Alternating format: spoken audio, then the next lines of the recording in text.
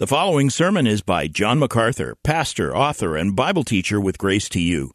If you've never contacted Grace to You, we want to send you a free booklet by John titled Defeating Discontentment. It gives you 7 practical principles that will help you face setbacks and difficult circumstances and experience contentment even when life turns upside down. Request your free booklet titled Defeating Discontentment by writing to defeating@gty.org. That's defeating@gty.org. This offer is good in North America and Europe through June 2024. And now, unleashing God's truth one verse at a time, here is Grace to You Bible teacher John MacArthur. Well, living in a world of Tupperware and tinfoil and refrigeration, we're all used to leftovers, aren't we? And in fact, my mom used to feed us leftovers, only she never called it that. She called it enthusiasm because she put everything she had into it. I feel a little bit like I'm giving you leftovers this morning, but let's turn to Luke chapter 13. With apologies for those of you who haven't been with us, we are trying to work our way through 2 verses, and this is week number 5. On 2 verses. No wonder it takes us so long. But the truth here is so important for us to understand.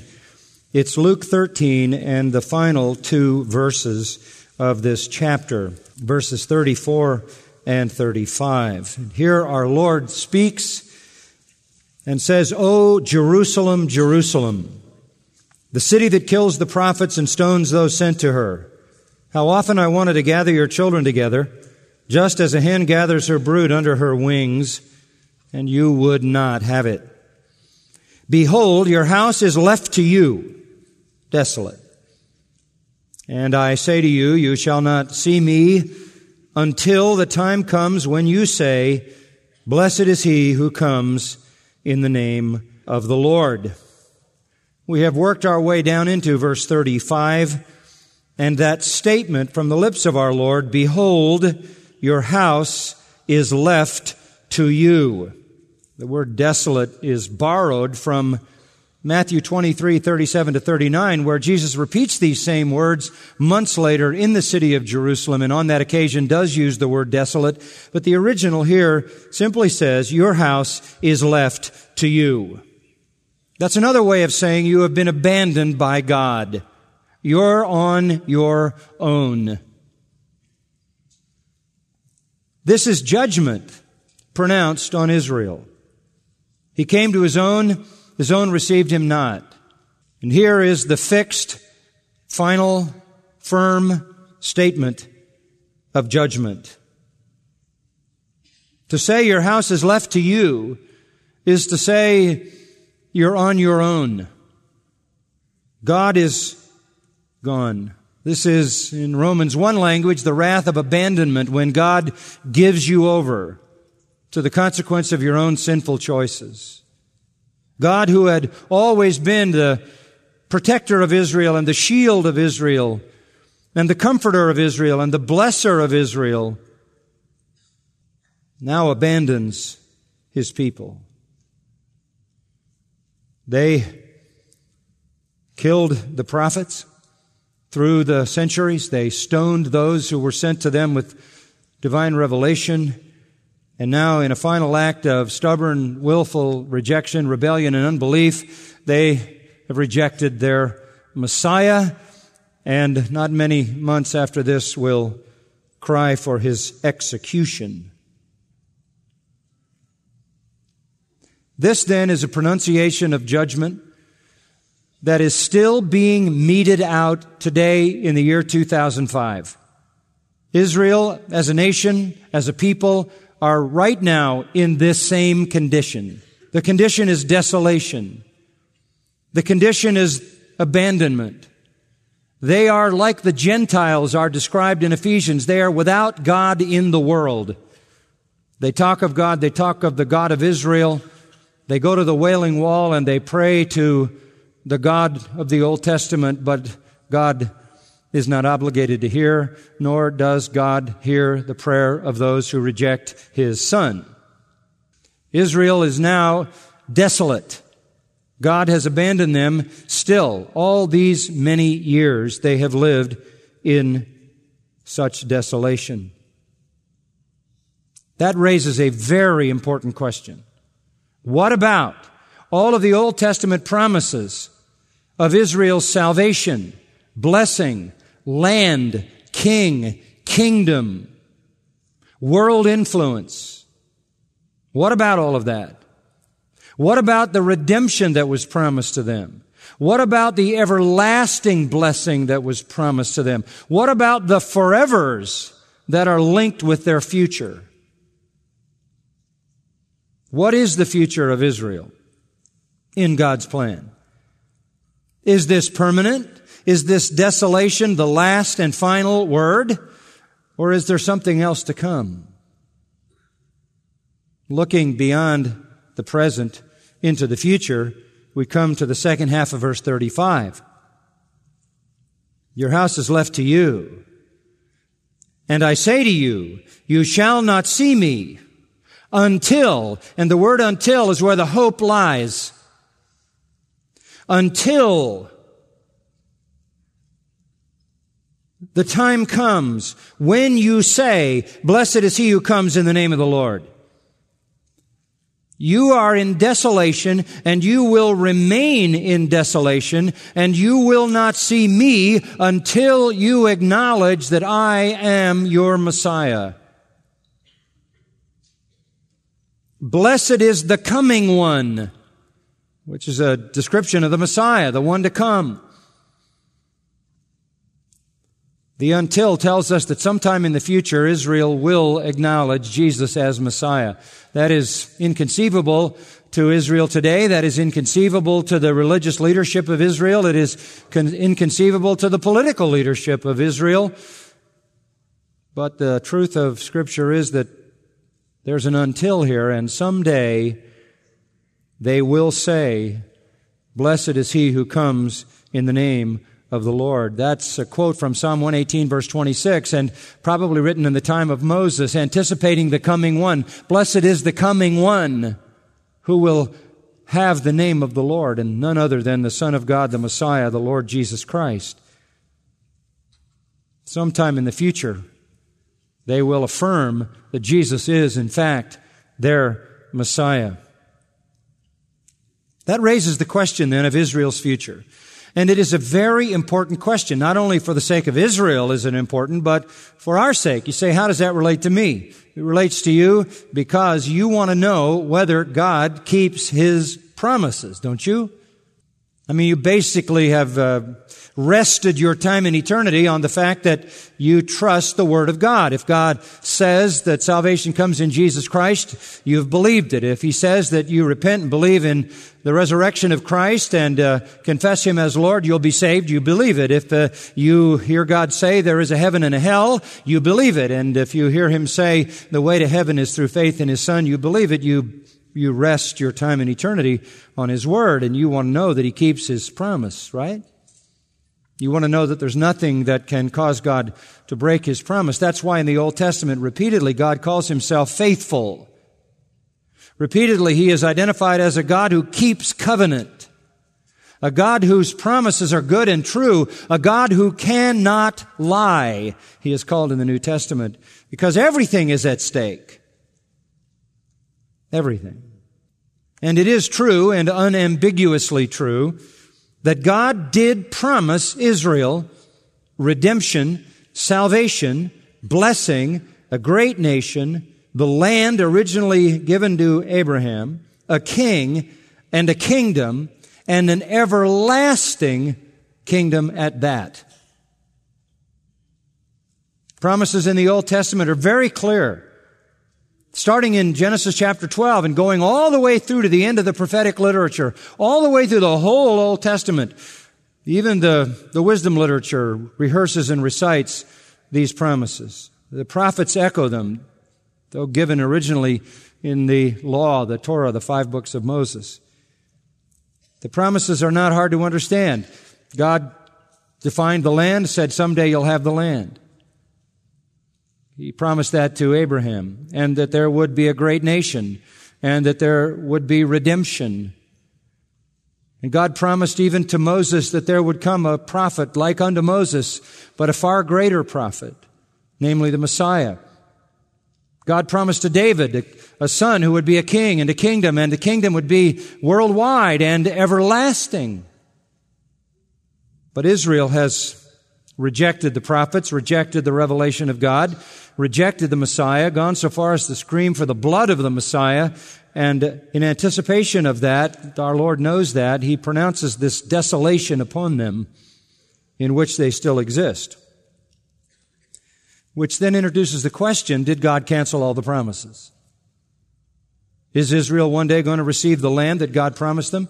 Are they one day going to be blessed in that land? Are they one day going to be a blessing to the whole world? Are they one day going to be the one nation that leads the world? Are they going to be one day under a king, a great and glorious king of perfect righteousness who will rule them in perfect peace?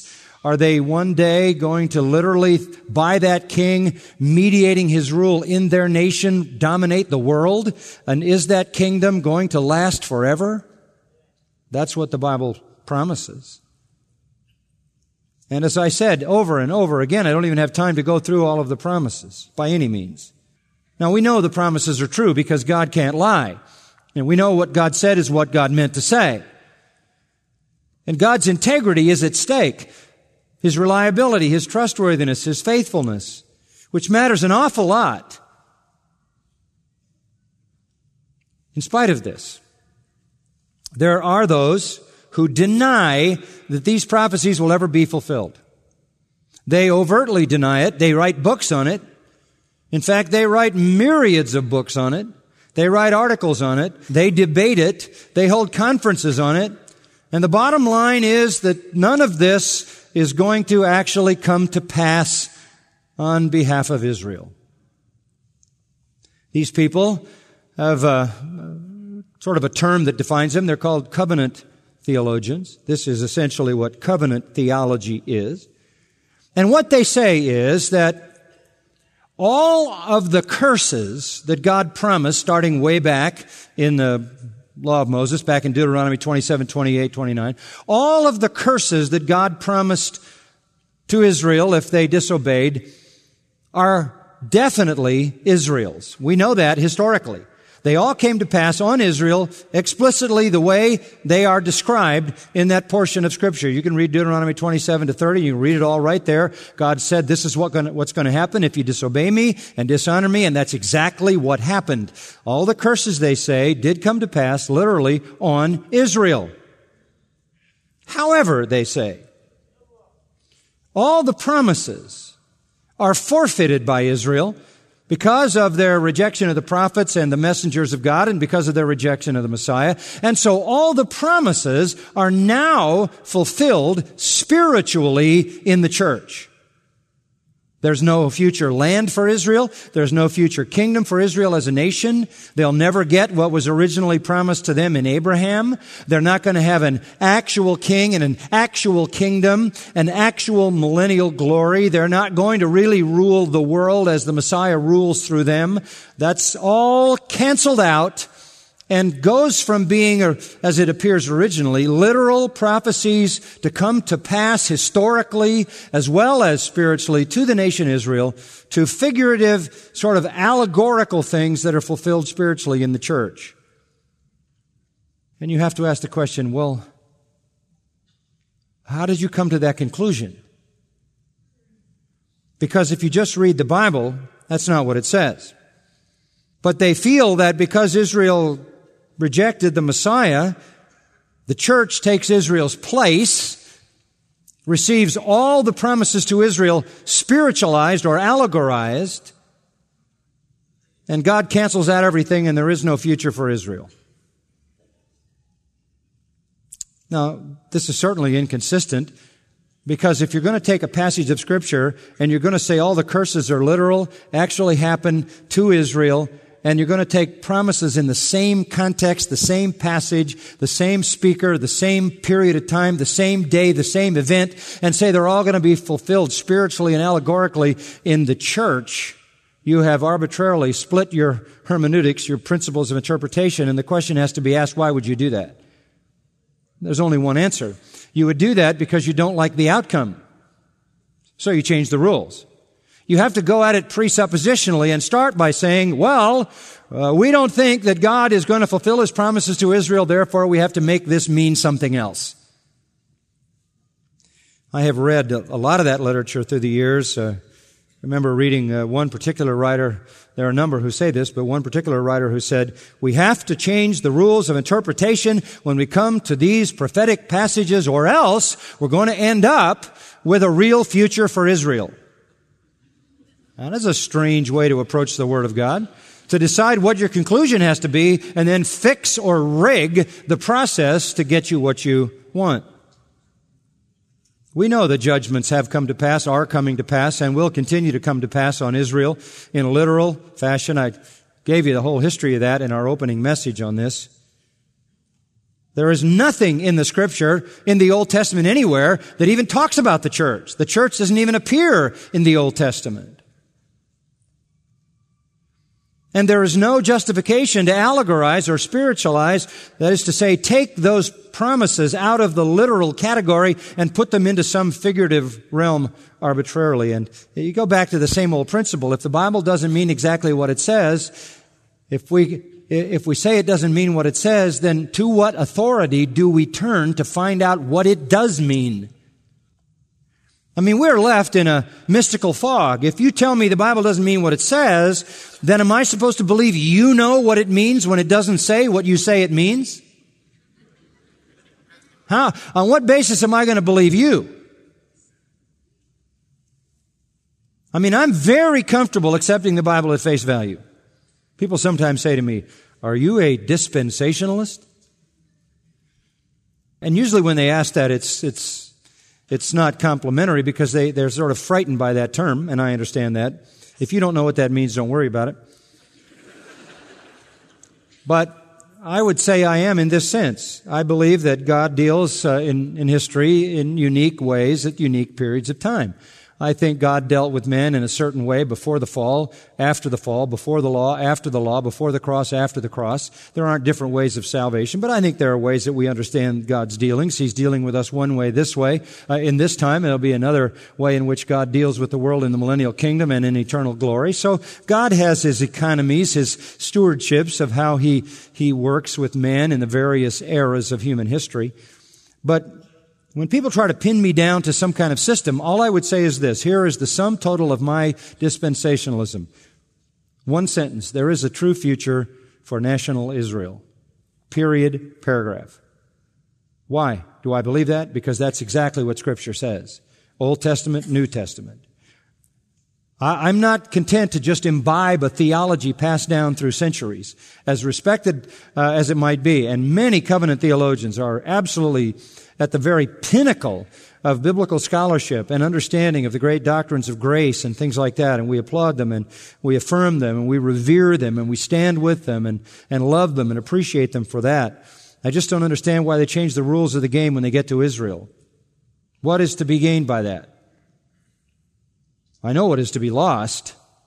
It's to call into question the faithfulness of God and to call into question the straightforward interpretation of Scripture. The difference is not a difference in exegesis. If somebody's wondering why are some people covenant theologians, some people what's called futuristic premillennialists, believing in a literal future as outlined in Scripture for Israel, including the millennial kingdom, what is the difference? It's not exegetical. That is, it's not in the words. It's not in the syntax or the grammar or the lexicography of the language. It's not a difference in what the text says. We don't disagree on what it says. We just flatly disagree at this point. We say it means what it says. They say it doesn't mean what it says. It means what we say it means. Now I have an authority problem because you've now presupposed that it has to mean something other than what it says. Once you say it's not literal, then you can't know what it is. And why would you do that? Why not accept a literal, historical, normal understanding of Scripture? And if it yields a future for Israel, I'm not going to be sad. I'm going to be glad, because that means God keeps His what? His promises. Why would I want to come up with a system that has God voiding out His promises? And then while I might have done away with the problem regarding Israel for reasons I'm not sure, I got a problem regarding God. Now, all of a sudden, God says things that appear on the surface to be precise and exact and historical and literal, but maybe they're not at all. Catapulting me necessarily into some kind of schizophrenia in which some of the Bible is literal and some of it is pretty mystical. That's a very uncomfortable tension to live with. I'm convinced that there aren't different rules for interpreting Scripture. Do you know there are books written titled Rules for Interpreting Prophecy? As if the rules for interpreting prophecy were different than the rules for interpreting any other part of Scripture? The New Testament writers interpreted the Old Testament literally. Jesus interpreted it literally. I'm comfortable with those guys.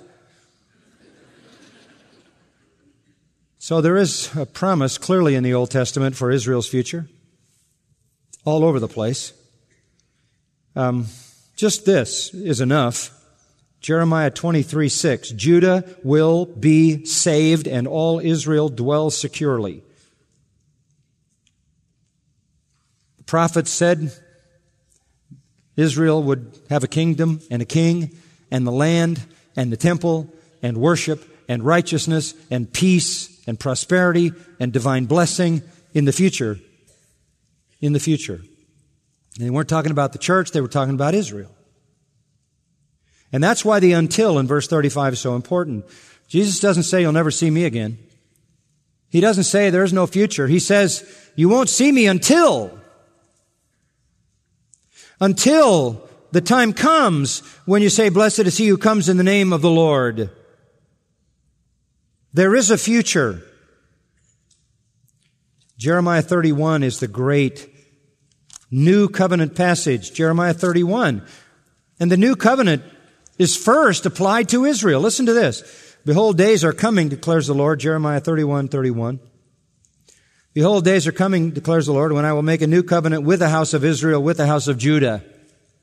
Not like the covenant which I made with their fathers in the day I took them by the hand to bring them out of the land of Egypt.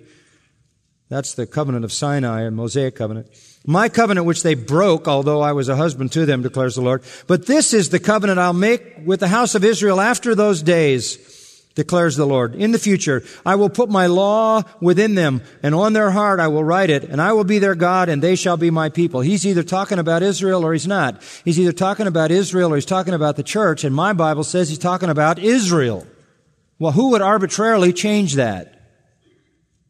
It's going to be such an extensive transformation, they shall not teach again, each man his neighbor and each man his brother, saying, know the Lord, for they shall all know me. From the least of them to the greatest of them, declares the Lord, for I will forgive their iniquity and their sin I will remember no more.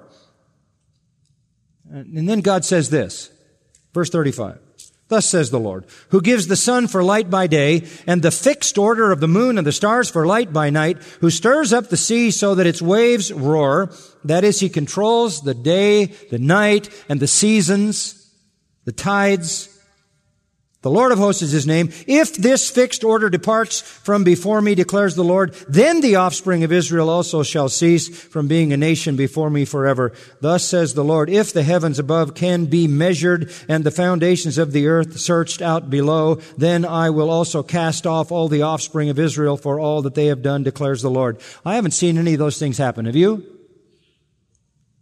Has anybody measured the heavens? Has anybody found the foundations that support and hold up the earth, the power? No.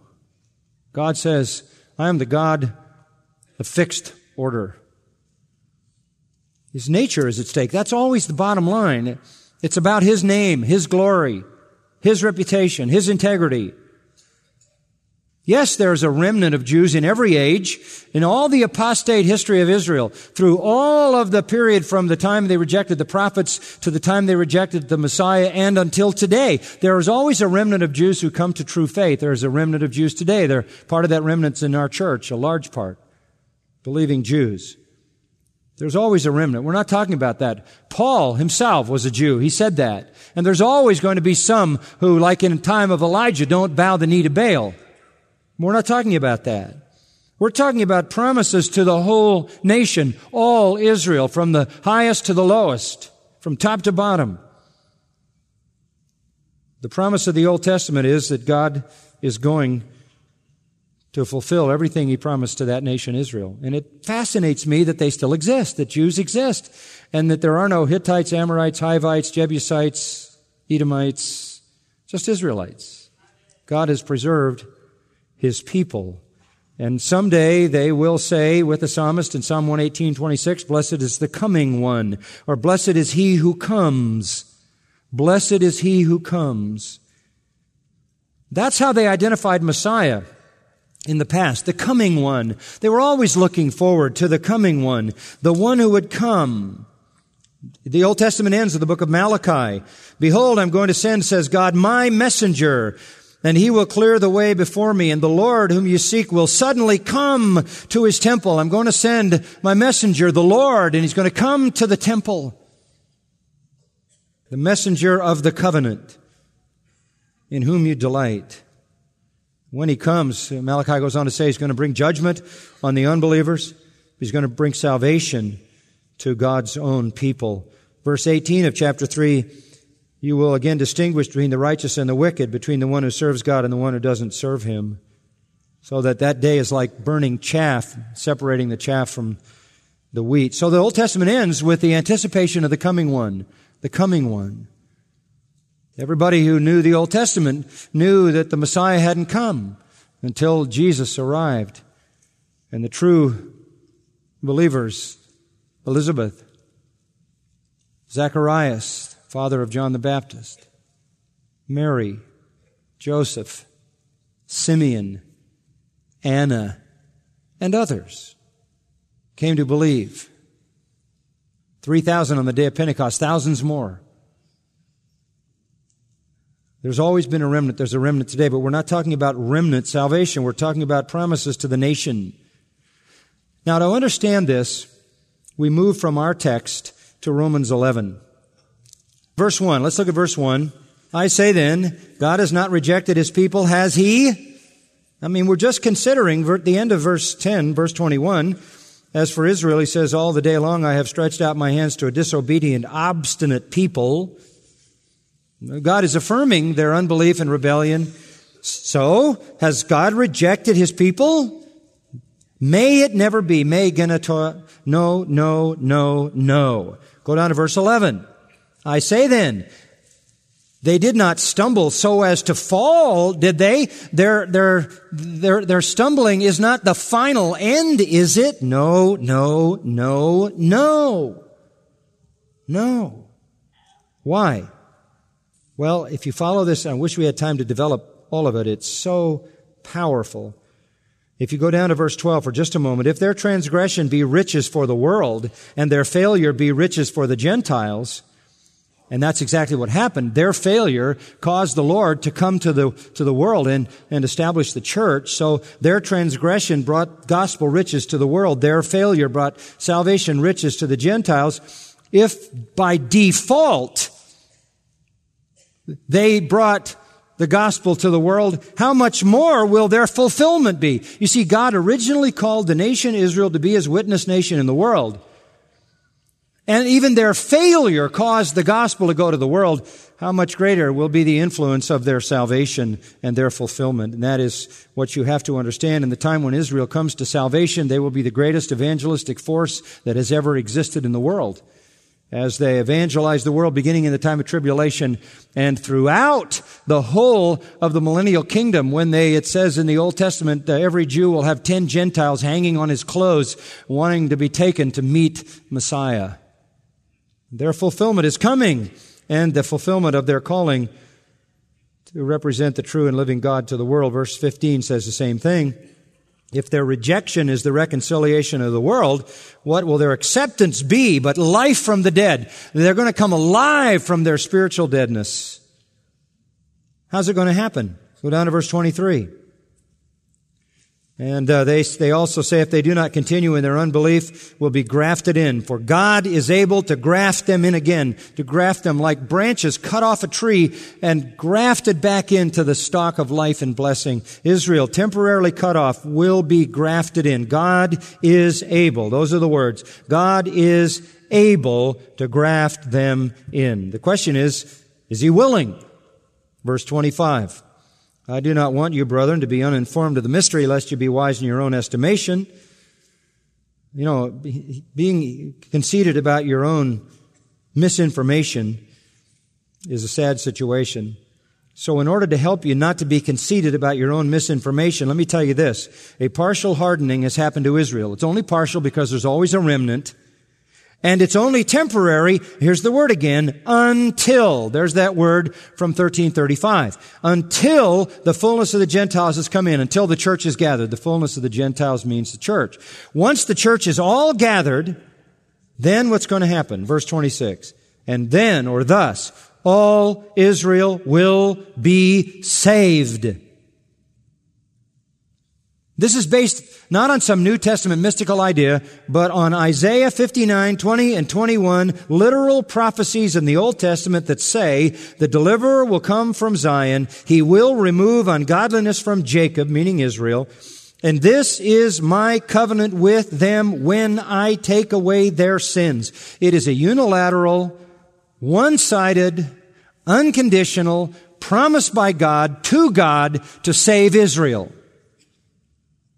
And verse 29 says, such gifts and calling of God are irrevocable. Irrevocable. Israel temporarily set aside, partially because there's always a remnant. Someday, however, the deliverer will remove ungodliness from Jacob, or Israel, and this is God's own covenant with Himself to take away their sins, and it is a covenant that is irrevocable.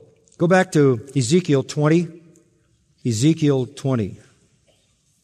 Just a few more thoughts on this that are just powerful. In the 20th chapter of Ezekiel and verse 33. Ezekiel, used by God to speak to the captive people who are in Babylon, taken captive because of their idolatry and their sin and their rebellion. Back in chapter 20, verse 13, house of Israel rebelled against me, didn't walk in my statutes, and that's how it's always been. But verse 33, as I live, declares the Lord God. Here God swears by Himself, consistent with who I am. Surely, with a mighty hand and with an outstretched arm and with wrath poured out, I shall be king over you. I shall bring you out from the peoples, gather you from the lands where you are scattered with a mighty hand, with an outstretched arm, with wrath poured out. I shall bring you into the wilderness of the people, and there I shall enter into judgment with you face to face. And as I entered into judgment with your fathers in the wilderness of the land of Egypt, I will enter into judgment with you, declares the Lord God. I will make you pass under the rod. I'll bring you into the bond of my covenant, the covenant. Purge from you the rebels, those who transgress against me. I will bring them out of the land where they sojourn. They will not enter the land of Israel. Thus you will know that I am the Lord. He's talking about a final gathering of Jews from all over the world. There will be a judgment on those who will not believe. They will be purged. They will be judged. They will pass under the rod. And he says, then I will bring them out of the land where they sojourn, but they will not enter the land of Israel. Thus you will know that I am the Lord. As for you, O house of Israel, thus says the Lord God, go serve everyone as idols, but later you will surely listen to me and my holy name. You will profane no longer with your gifts, with your idols. For on my holy mountain, on the high mountain of Israel, declares the Lord God, there the whole house of Israel, all of them, will serve me in the land. There I shall accept them. There I shall seek your contributions, the choicest of your gifts with all your holy things. Verse 42, and you will know that I am the Lord, when I bring you into the land of Israel, into the land which I swore to give to your fathers. And there you will remember your ways and all your deeds with which you have defiled yourselves, and you will loathe yourselves in your own sight for all the evil things you've done, and you will know that I am the Lord when I have dealt with you for my name's sake. Again, it's always for God's own name's sake, not according to your evil or your corrupt deeds, O house of Israel, declares the Lord God. There's the promise of God through Ezekiel of a final salvation of the nation Israel. It's coming. Zechariah. Look at Zechariah chapter 12, next to the last book in the Old Testament. This describes how it's going to happen.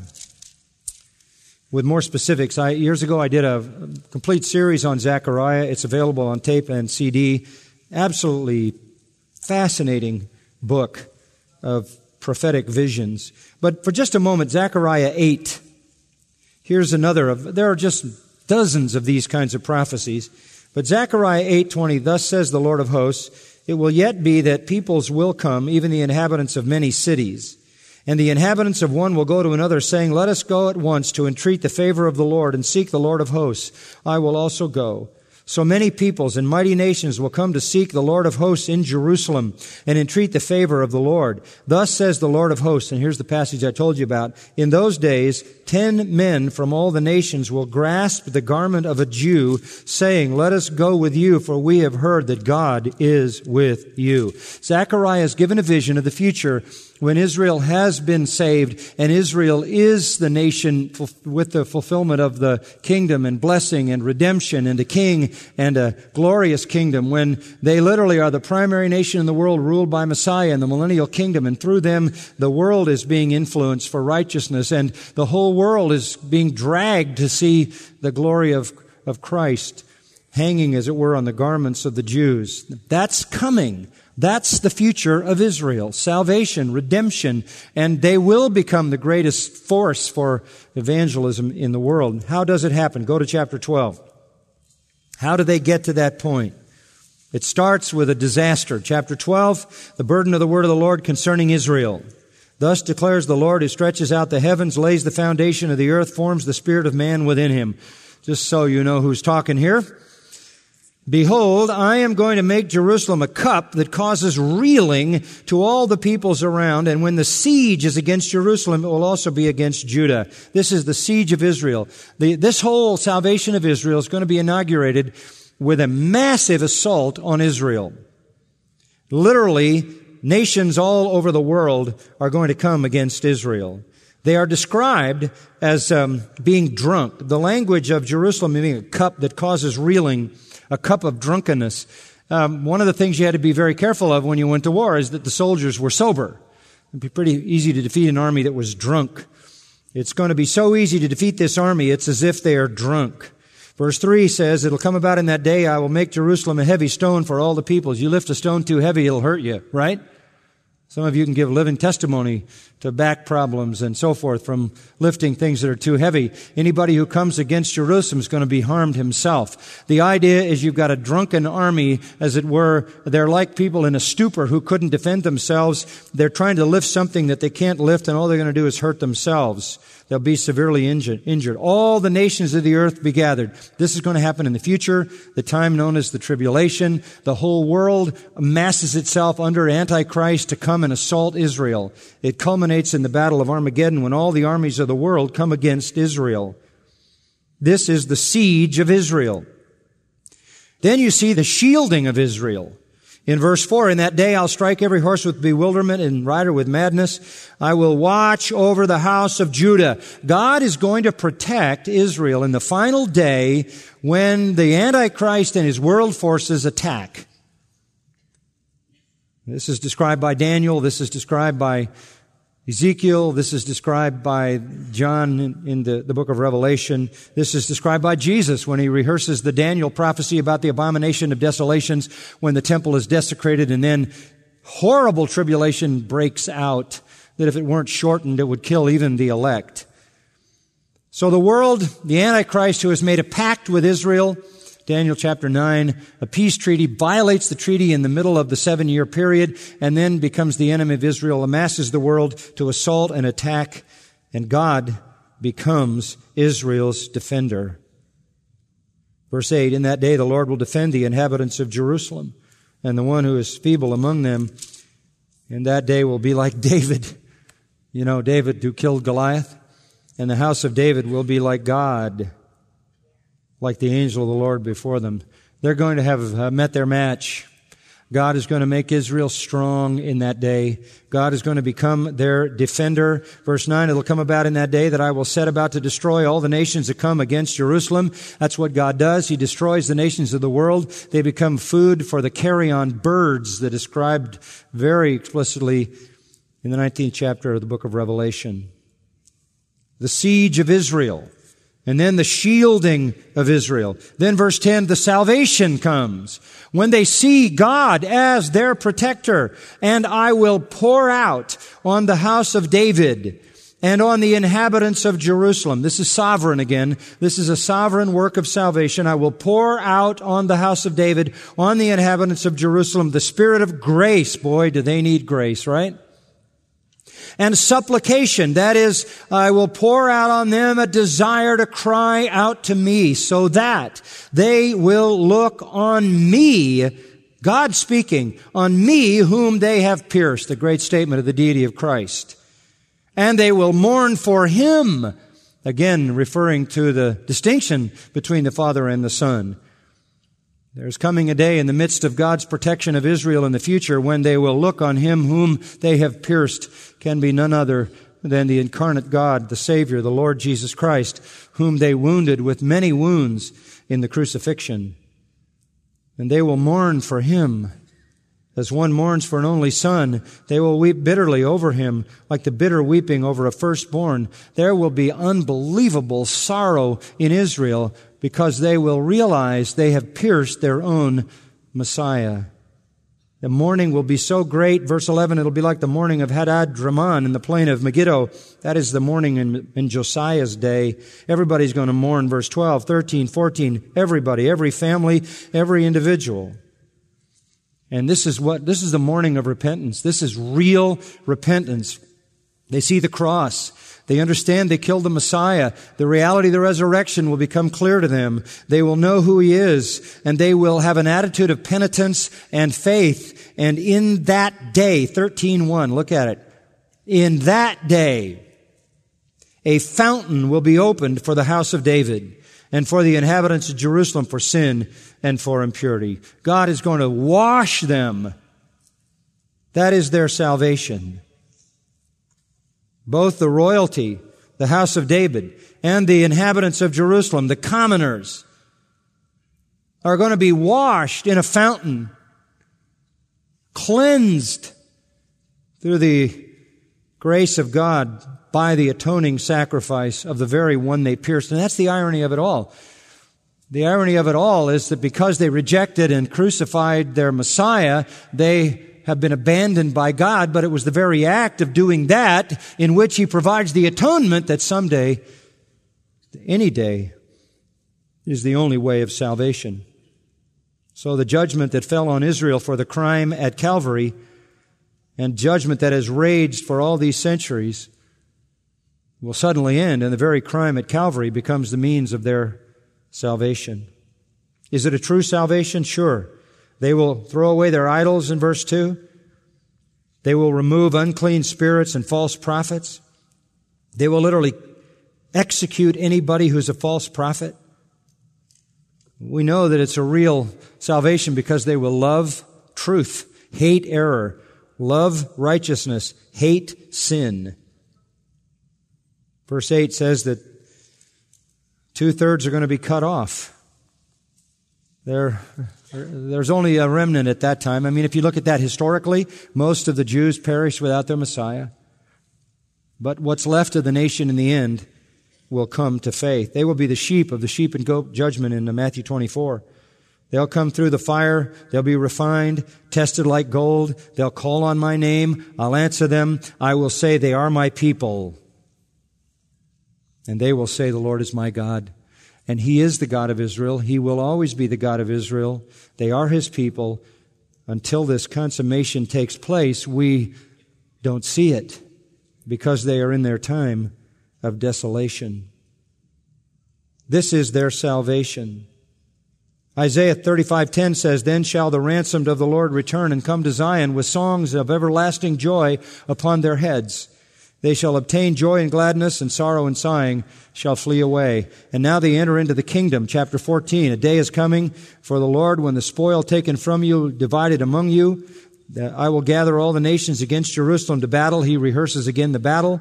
The city captured, the houses plundered. All this detail is part of that battle. But eventually the Lord comes. The Lord wins. The Lord comes in blazing glory. Look at verse 5, the end of the verse. Then the Lord my God will come. This is also parallel in Revelation 19 when Christ comes out of heaven on a white horse with all those in white garments with him. There's no light. Revelation 6 describes that when everything goes dark in the universe and the blazing light of glory is Christ coming down. It is a unique day, verse 7, which is known to the Lord. It's not day, it's not night. And when he comes, living waters will flow out of Jerusalem, half of them toward the eastern sea, the other half toward the western sea. It'll be in summer as well as winter. The millennial earth isn't going to have the defined seasons, and there's going to be water everywhere. Verse 9, the Lord will be king over all the earth. In that day, the Lord will be the one and only, and his name the one and only. Verse 11, the people will live in it. There will be no more curse. There's the key. Takes us right back to where we started in Deuteronomy 28 with the promise of curses. They're living the curse. They come to salvation. No more curse. No more curse. Everything's going to be holy, folks. In fact, everything's going to be holy. Look at verse 20, chapter 14. In that day there will be inscribed on the bells of the horses, holy to the Lord. Well, what is that supposed to mean? All the signs. Can you imagine a culture where all the signs and all the symbols were holy? Can you imagine driving down the road and seeing billboards, holy to the Lord, glory to God, praise to the Messiah, righteousness, joy, and peace? Can you imagine a world like that? Where even the bells that you hang on horses are going to say holy to the Lord. Where even the cooking pots in the Lord's house are going to be like the bowls before the altar. Every cooking pot in Jerusalem and Judea will be holy to. Can you imagine taking out your frying pan and having written across it, holy to the Lord? Everything is holy. This is millennial glory. This is millennial glory. This is the future of Israel. This is the future. It hasn't changed, and it goes all the way back to Deuteronomy chapter 30. In Deuteronomy 30, so it shall be, says God, verse 1, when all these things have come upon you, the blessing and the curse that I've set before you, you shall call them to mind in all nations where the Lord your God has banished you, and return to the Lord your God. He says, look, when you in the future remember the blessing and the curse which I've set before you, you will call on the Lord and return to the Lord. Now, how could we, the church, remember the curse when it wasn't even ours? It has to be Israel. Then the Lord your God will restore you, have compassion on you, gather you from the peoples where the Lord your God has scattered you. From the ends of the earth the Lord will bring you back and bring you into the land and circumcise your heart and the heart of your descendants to love the Lord your God with all your heart, with all your soul, in order that you may live. That's what Paul called life from the dead. And the Lord then will inflict all these curses on your enemies, and you will obey the Lord and observe His commandments. This the Lord will do. God promised it again and again. Isaiah 59, Isaiah 60, 61, 62. In fact, in Isaiah 62, verses 6 and 7, it pictures God in heaven, eager, waiting, full of anticipation, having sent out watchmen who are called upon to report to Him and report to Him and report to Him, because He is waiting for this glorious moment. It says in Isaiah 62:7, He has no rest until He establishes and makes Jerusalem a praise in the earth. God will never rest until Israel is saved. God will never rest until Jerusalem is righteous. God will never rest until the Abrahamic, Davidic promises are fulfilled through the new covenant. He will never rest until the millennial glory arrives. His word is at stake. His promise. In this time, in this age, Jew and Gentile, we can come to the gospel and come to faith in Christ. The same gospel saves Jew and Gentile. In fact, in Christ there's neither what? Jew nor Gentile. But how wonderful it is to know that in the future all Israel will be saved. God keeps His covenant. And so we can trust Him for all His promises to us. Let's pray. Father, this is such amazing truth. With all the speculation about the future, all the wild guesses, all the imagination, all the fantasy, all the fiction, here is reality about the future from you, a God who cannot lie, who speaks truth, who is called the God of truth. We thank you for being the creator and upholder of creation, for being the author, sustainer, and consummator of history. We thank you for being faithful, a covenant-keeping God, faithful to your promise to save all who come to Christ, all who repent and embrace His death and resurrection. We know, Lord, you give eternal life as you promised. We pray that you might grant that to some even today. We don't have to wait till some future. Even the Jews don't have to wait. Now is, says Paul, the day of salvation. Now is the acceptable time. We thank you that the gate is open, the way is made known, salvation awaits, even as you invited them again and again and again to come. You, by your Spirit, invite now. And may sinners repent, enter the glory of salvation even this day. And we pray soon would come the peace of Jerusalem, the salvation of Israel, and the glorious kingdom of Christ. Father, now we do ask that you would confirm to our hearts the truth, enrich us by it, strengthen our trust in you as our great and faithful God, who is able and willing to fulfill all His good promise to Israel and to us in Christ. In His name we pray. Amen. You've been listening to John MacArthur, Bible teacher with Grace to You. For free access to all of John's lessons and a listing of study Bibles and books available for sale, visit Grace to You's website at gty.org. John MacArthur and Grace to You reserve all copyright protection under applicable law.